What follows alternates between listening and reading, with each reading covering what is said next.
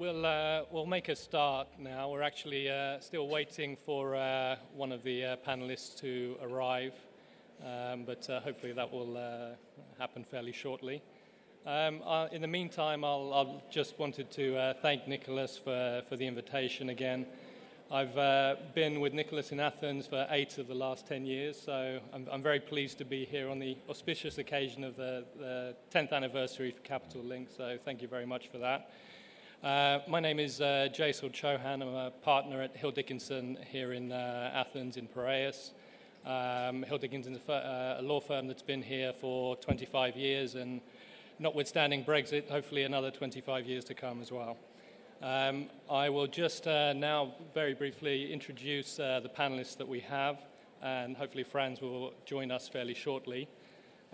We have an excellent panel today, and just to introduce everyone very briefly, we have Danai Kotsia from ABN AMRO, Vasilis Maroulis from Citi, Franz van der Bosvoort will hopefully be joining us shortly from DVB, and actually in a slight change to the scheduled program, we actually have Beren Passman from DNB. I was going to make a joke about a last-minute transfer, syndication, sub-participation, but I was advised against it, and I promised not to make any more finance jokes for the rest of the panel. With that, we'll go straight ahead, and I think we'll start with a nice, easy question. And as usual, I think we'll start with an overview from each of the bankers on the panel as to how the previous year went for each bank and how each bank sees 2019 and the year ahead. Danai? Thank you, Jaisal. 2018 was a good year for ABN AMRO. We continued with the expansion of our loan portfolio, and we did not face any significant issues that allowed us to generate a healthy return. For 2019, ABN AMRO, as well as all other financial institutions that fall under the supervision of ECB, are expected to be faced with a number of challenges. Such challenges include the implementation of Basel IV, the IFRS 9, and the increased supervision we see from the regulator, not only on the capital side, but also on the compliance side. Albeit these challenges, and on the positive side, ABN AMRO will continue to remain active in ship finance, aiming to maintain its role as one of the leading European banks. Focus will be primarily on the existing clients, without, however, excluding the possibility of expanding our client base. Currently, the bank is examining all parameters, and it's making investments, and it's taking any step necessary in order to create a future-proof bank, as we call it, steps that will not only address the issues of the past, but they're expected to allow the bank to remain active for the years to come. Thank you. And on that, I think one of the things to note that everyone on the panel today has certainly been a supporter of finance, and certainly ship finance in Greece for the last 10 years, 10 years being the anniversary of Capital Link. And I would like to think that for another 10 years to come as well. Hopefully, yes. And I'll pass the question down to Vasilis. Thank you. I think 2018 was a good year. I mean, clearly Citibank has its issues, and we have surpassed the financial crisis, which was a decade ago. So we have continuously been growing the portfolio for a number of years.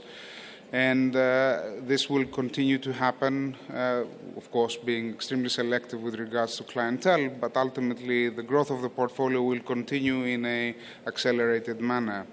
With regards to the segments, I think I'm cautiously optimistic. I think even on the dry side, which has seen a precipitous fall in rates in 2019, I think hopefully will be something that balances out. And all the other segments, tankers, LNG, even containers, it's a cautiously optimistic sort of landscape, of course, with the exception of offshore. So as a result, I think the bank is in a view or expansionary mode. I think we clearly have a regulatory regime for all banks, which is very specific, extremely tight, but at the same point in time, Citi, being a U.S. institution, has gone through everything that I think many of the European banks are going through. We've gone through this a decade ago. So therefore, we are in a phase where I think we know how the landscape is, and therefore can navigate around it to position to effectively assist our clients in growth and anything else that they need. Thank you, Vasilis. And Franz, if you manage to catch your breath, I'll pass the question to you now. Yeah, sorry. Unlike our colleagues from ABN AMRO and Citibank, of course, at DVB we have no issues at all, apart from the small fact that we are for sale. I think 2018 was as good year as it can get for us.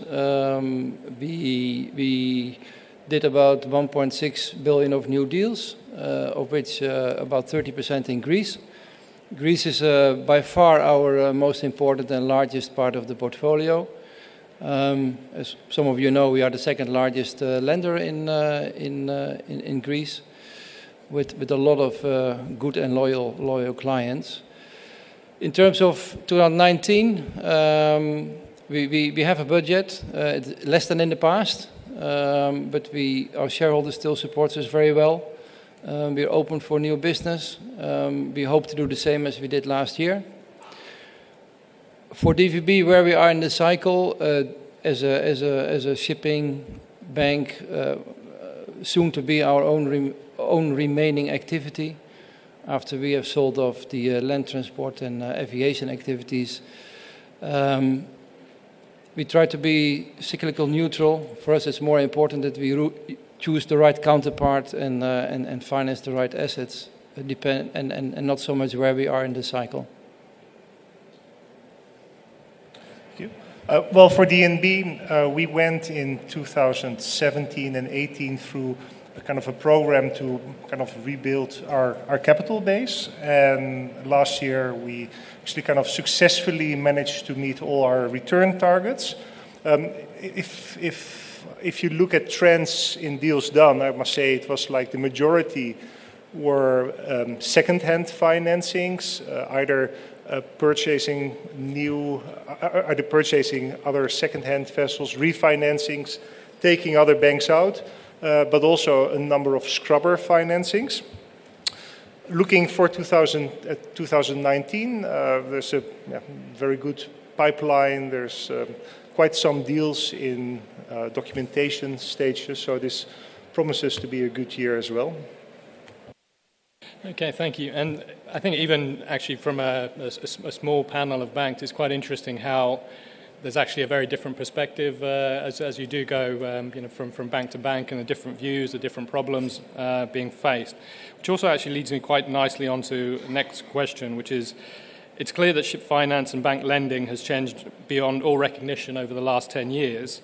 Loan portfolios are reported to have dropped up to $10 billion in the last 3 years alone. So in that context, how have the traditional long-standing ship finance banks adapted to the current market? And has that been reactive or proactive? Vasilis, should we start with you on that? I think it has been reactive.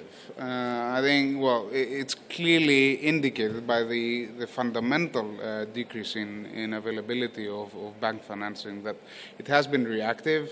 It's the portfolios that had been built up leading to the financial crisis were effectively unsustainable both from a return to the corresponding shareholders. The pricings that were provided were unsustainable. The volume that was provided was equally as something that the corresponding banks could not support, and as a result, they had to shift models completely.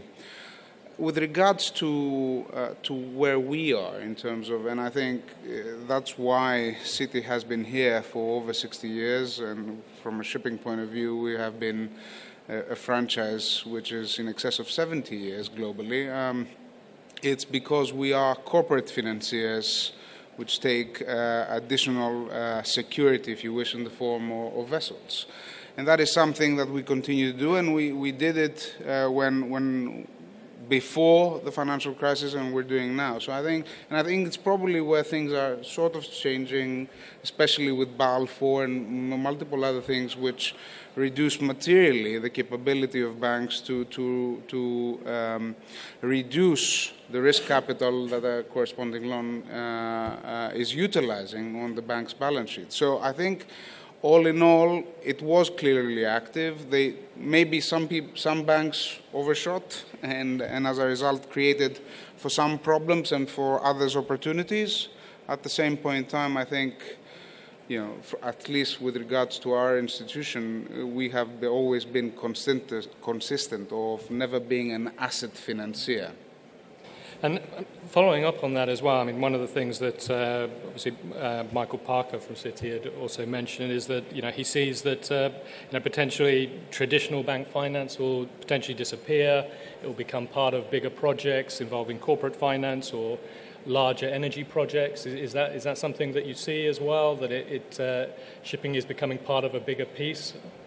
I think shipping has always been part of a bigger piece. I think there will always be a need for independent shipping operators, for which Citi will always be providing financing. At the same point in time, it is indeed the case that many companies are continuously becoming larger and larger part of larger projects, and as a result, financing of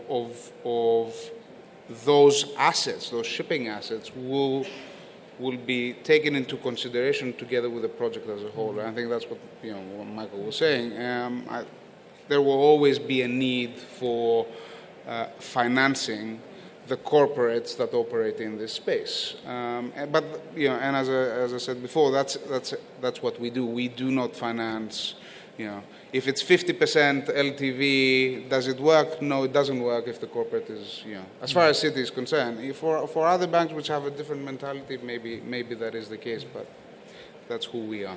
And it kind of brings us back to a slightly different point as well. And I mean, these days the market has changed considerably. I mean, what really is traditional bank ship finance these days? I mean, you mentioned, whether is it lower leverage, higher margins, bigger clients, bigger deals? I'll leave that question open. Yeah, I think that's to be defined for each bank by itself. Every bank has a sweet spot. I think the market as such is very large. I mean, we're talking about a volume of an annual volume of $80 billion US dollars, of which between 55 and 60 billion each year is refinancing of balloons maturing, and 20 to 25 billion is new building.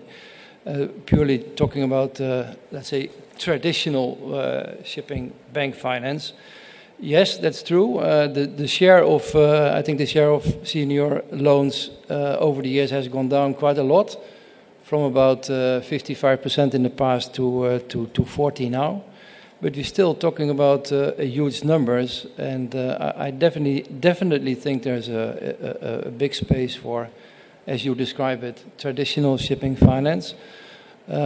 How that works in the model of each bank is different. I mean, Citibank has a different model than we have. I think we are a bit more hybrid.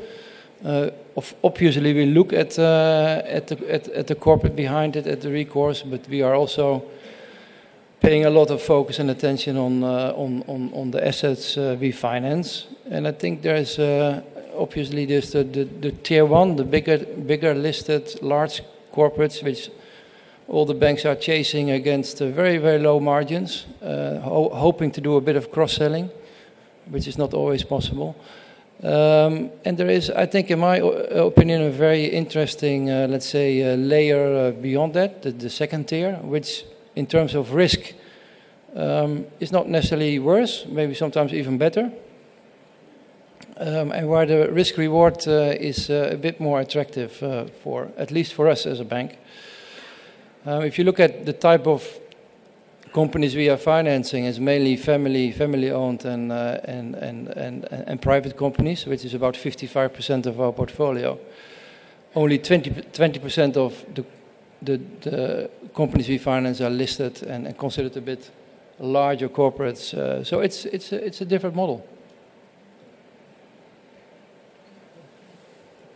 What I would like to add here is two things. First of all, the traditional bank financing is not per se defined by the level of leverage or the terms that each bank provides. I think apart from the years 2002, 2008, where we had seen extreme situations, the terms were not very different from what we see now.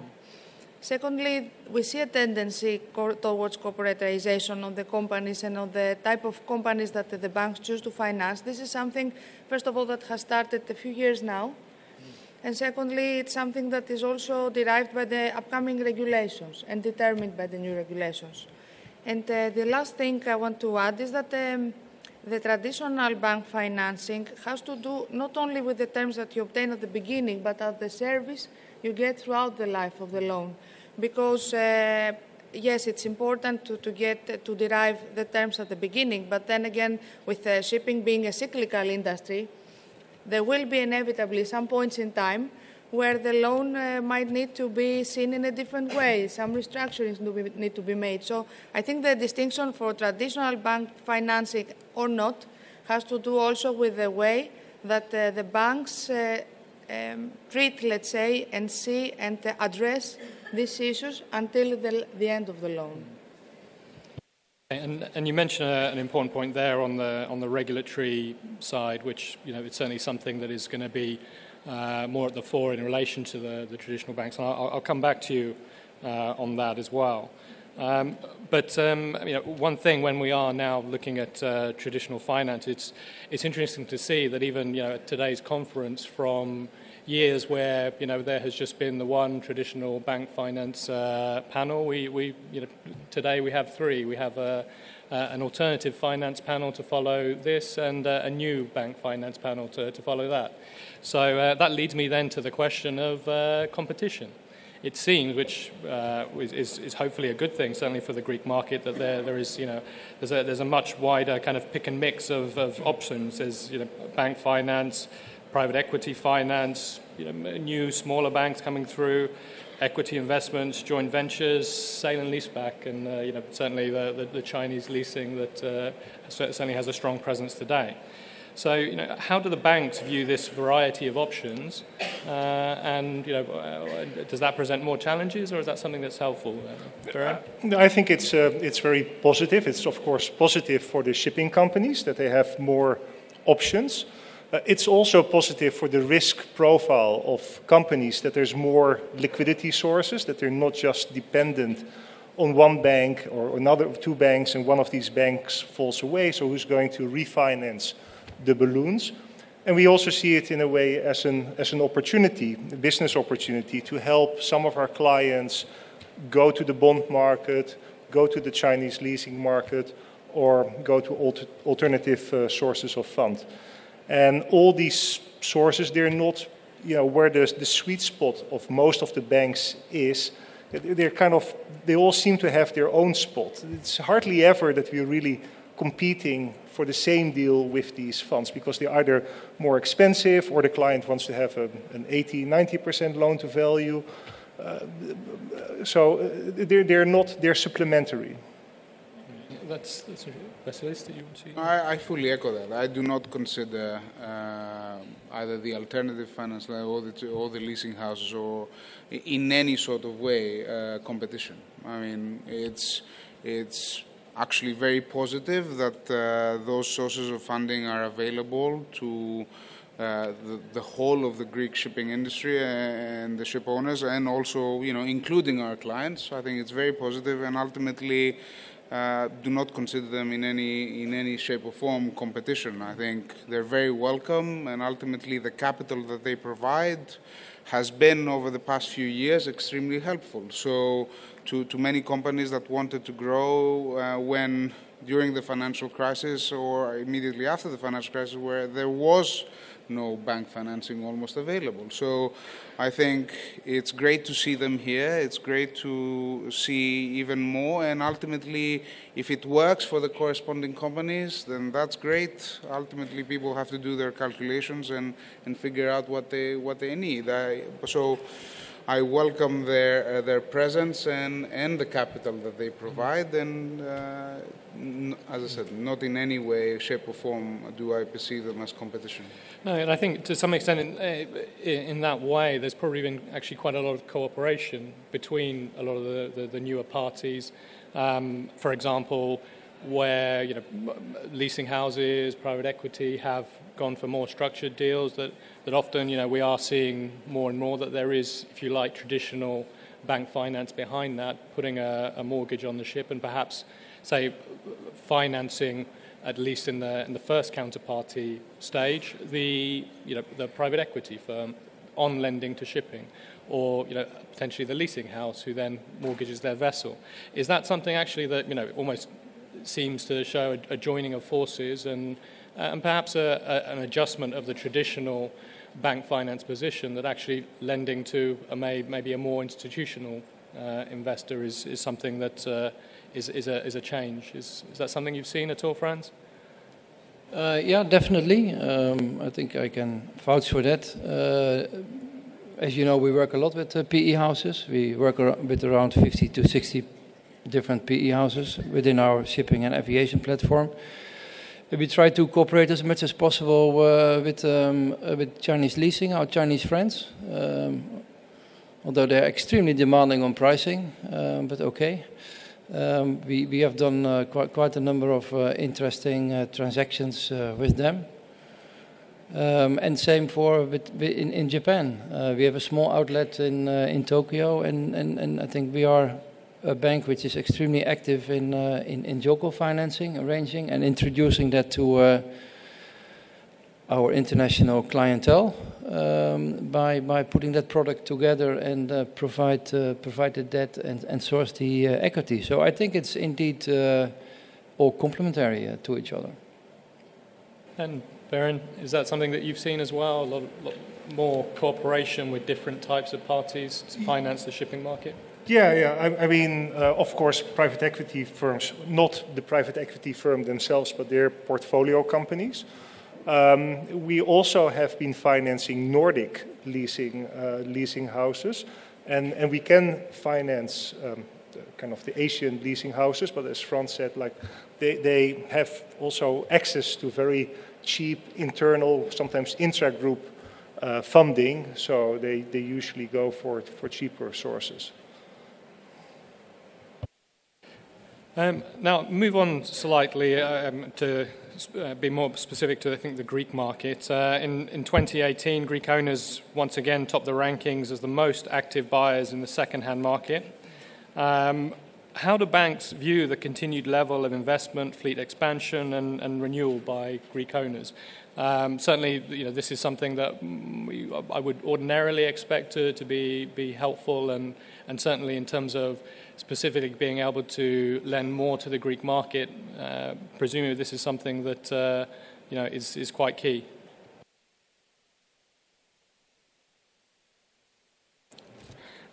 As a Greek, I'll comment. Long may it continue, and it's extremely. One is very proud for the achievements of the Greek ship owners and what they achieve on a day-to-day basis. The fact that they have managed to do what they have done and to continue to grow in the face of all this adversity, an amazing achievement. With regards, as a shipping financier, I would say that over-ordering is not something that ultimately, in most occasions, with very specific examples which have been the opposite, which we have seen a collapse in demand, in most occasions shipping cycles are driven by oversupply. So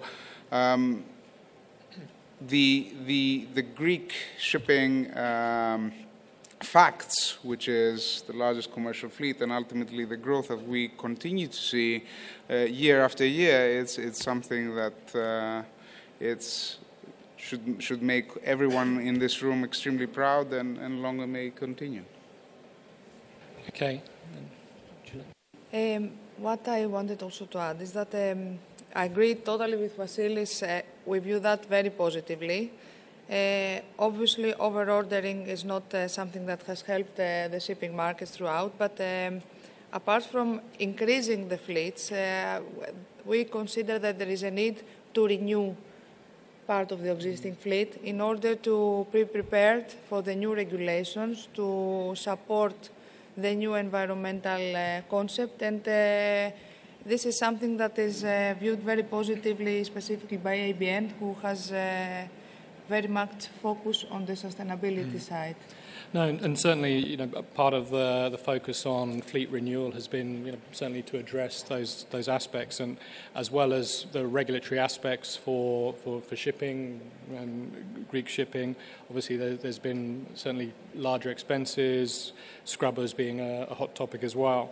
But going to that point, in terms of whether we're talking about more our environmental concerns, there's certainly a lot more regulation than there ever used to be, and I think that's probably most acute in the banking sector. So there will certainly be the finance regulations, ECB regulation, Basel IV, and these types of things. But then that's also combined with, in effect, shipping regulation. So it almost seems to be a double whammy of regulation in that sense. So, Danai?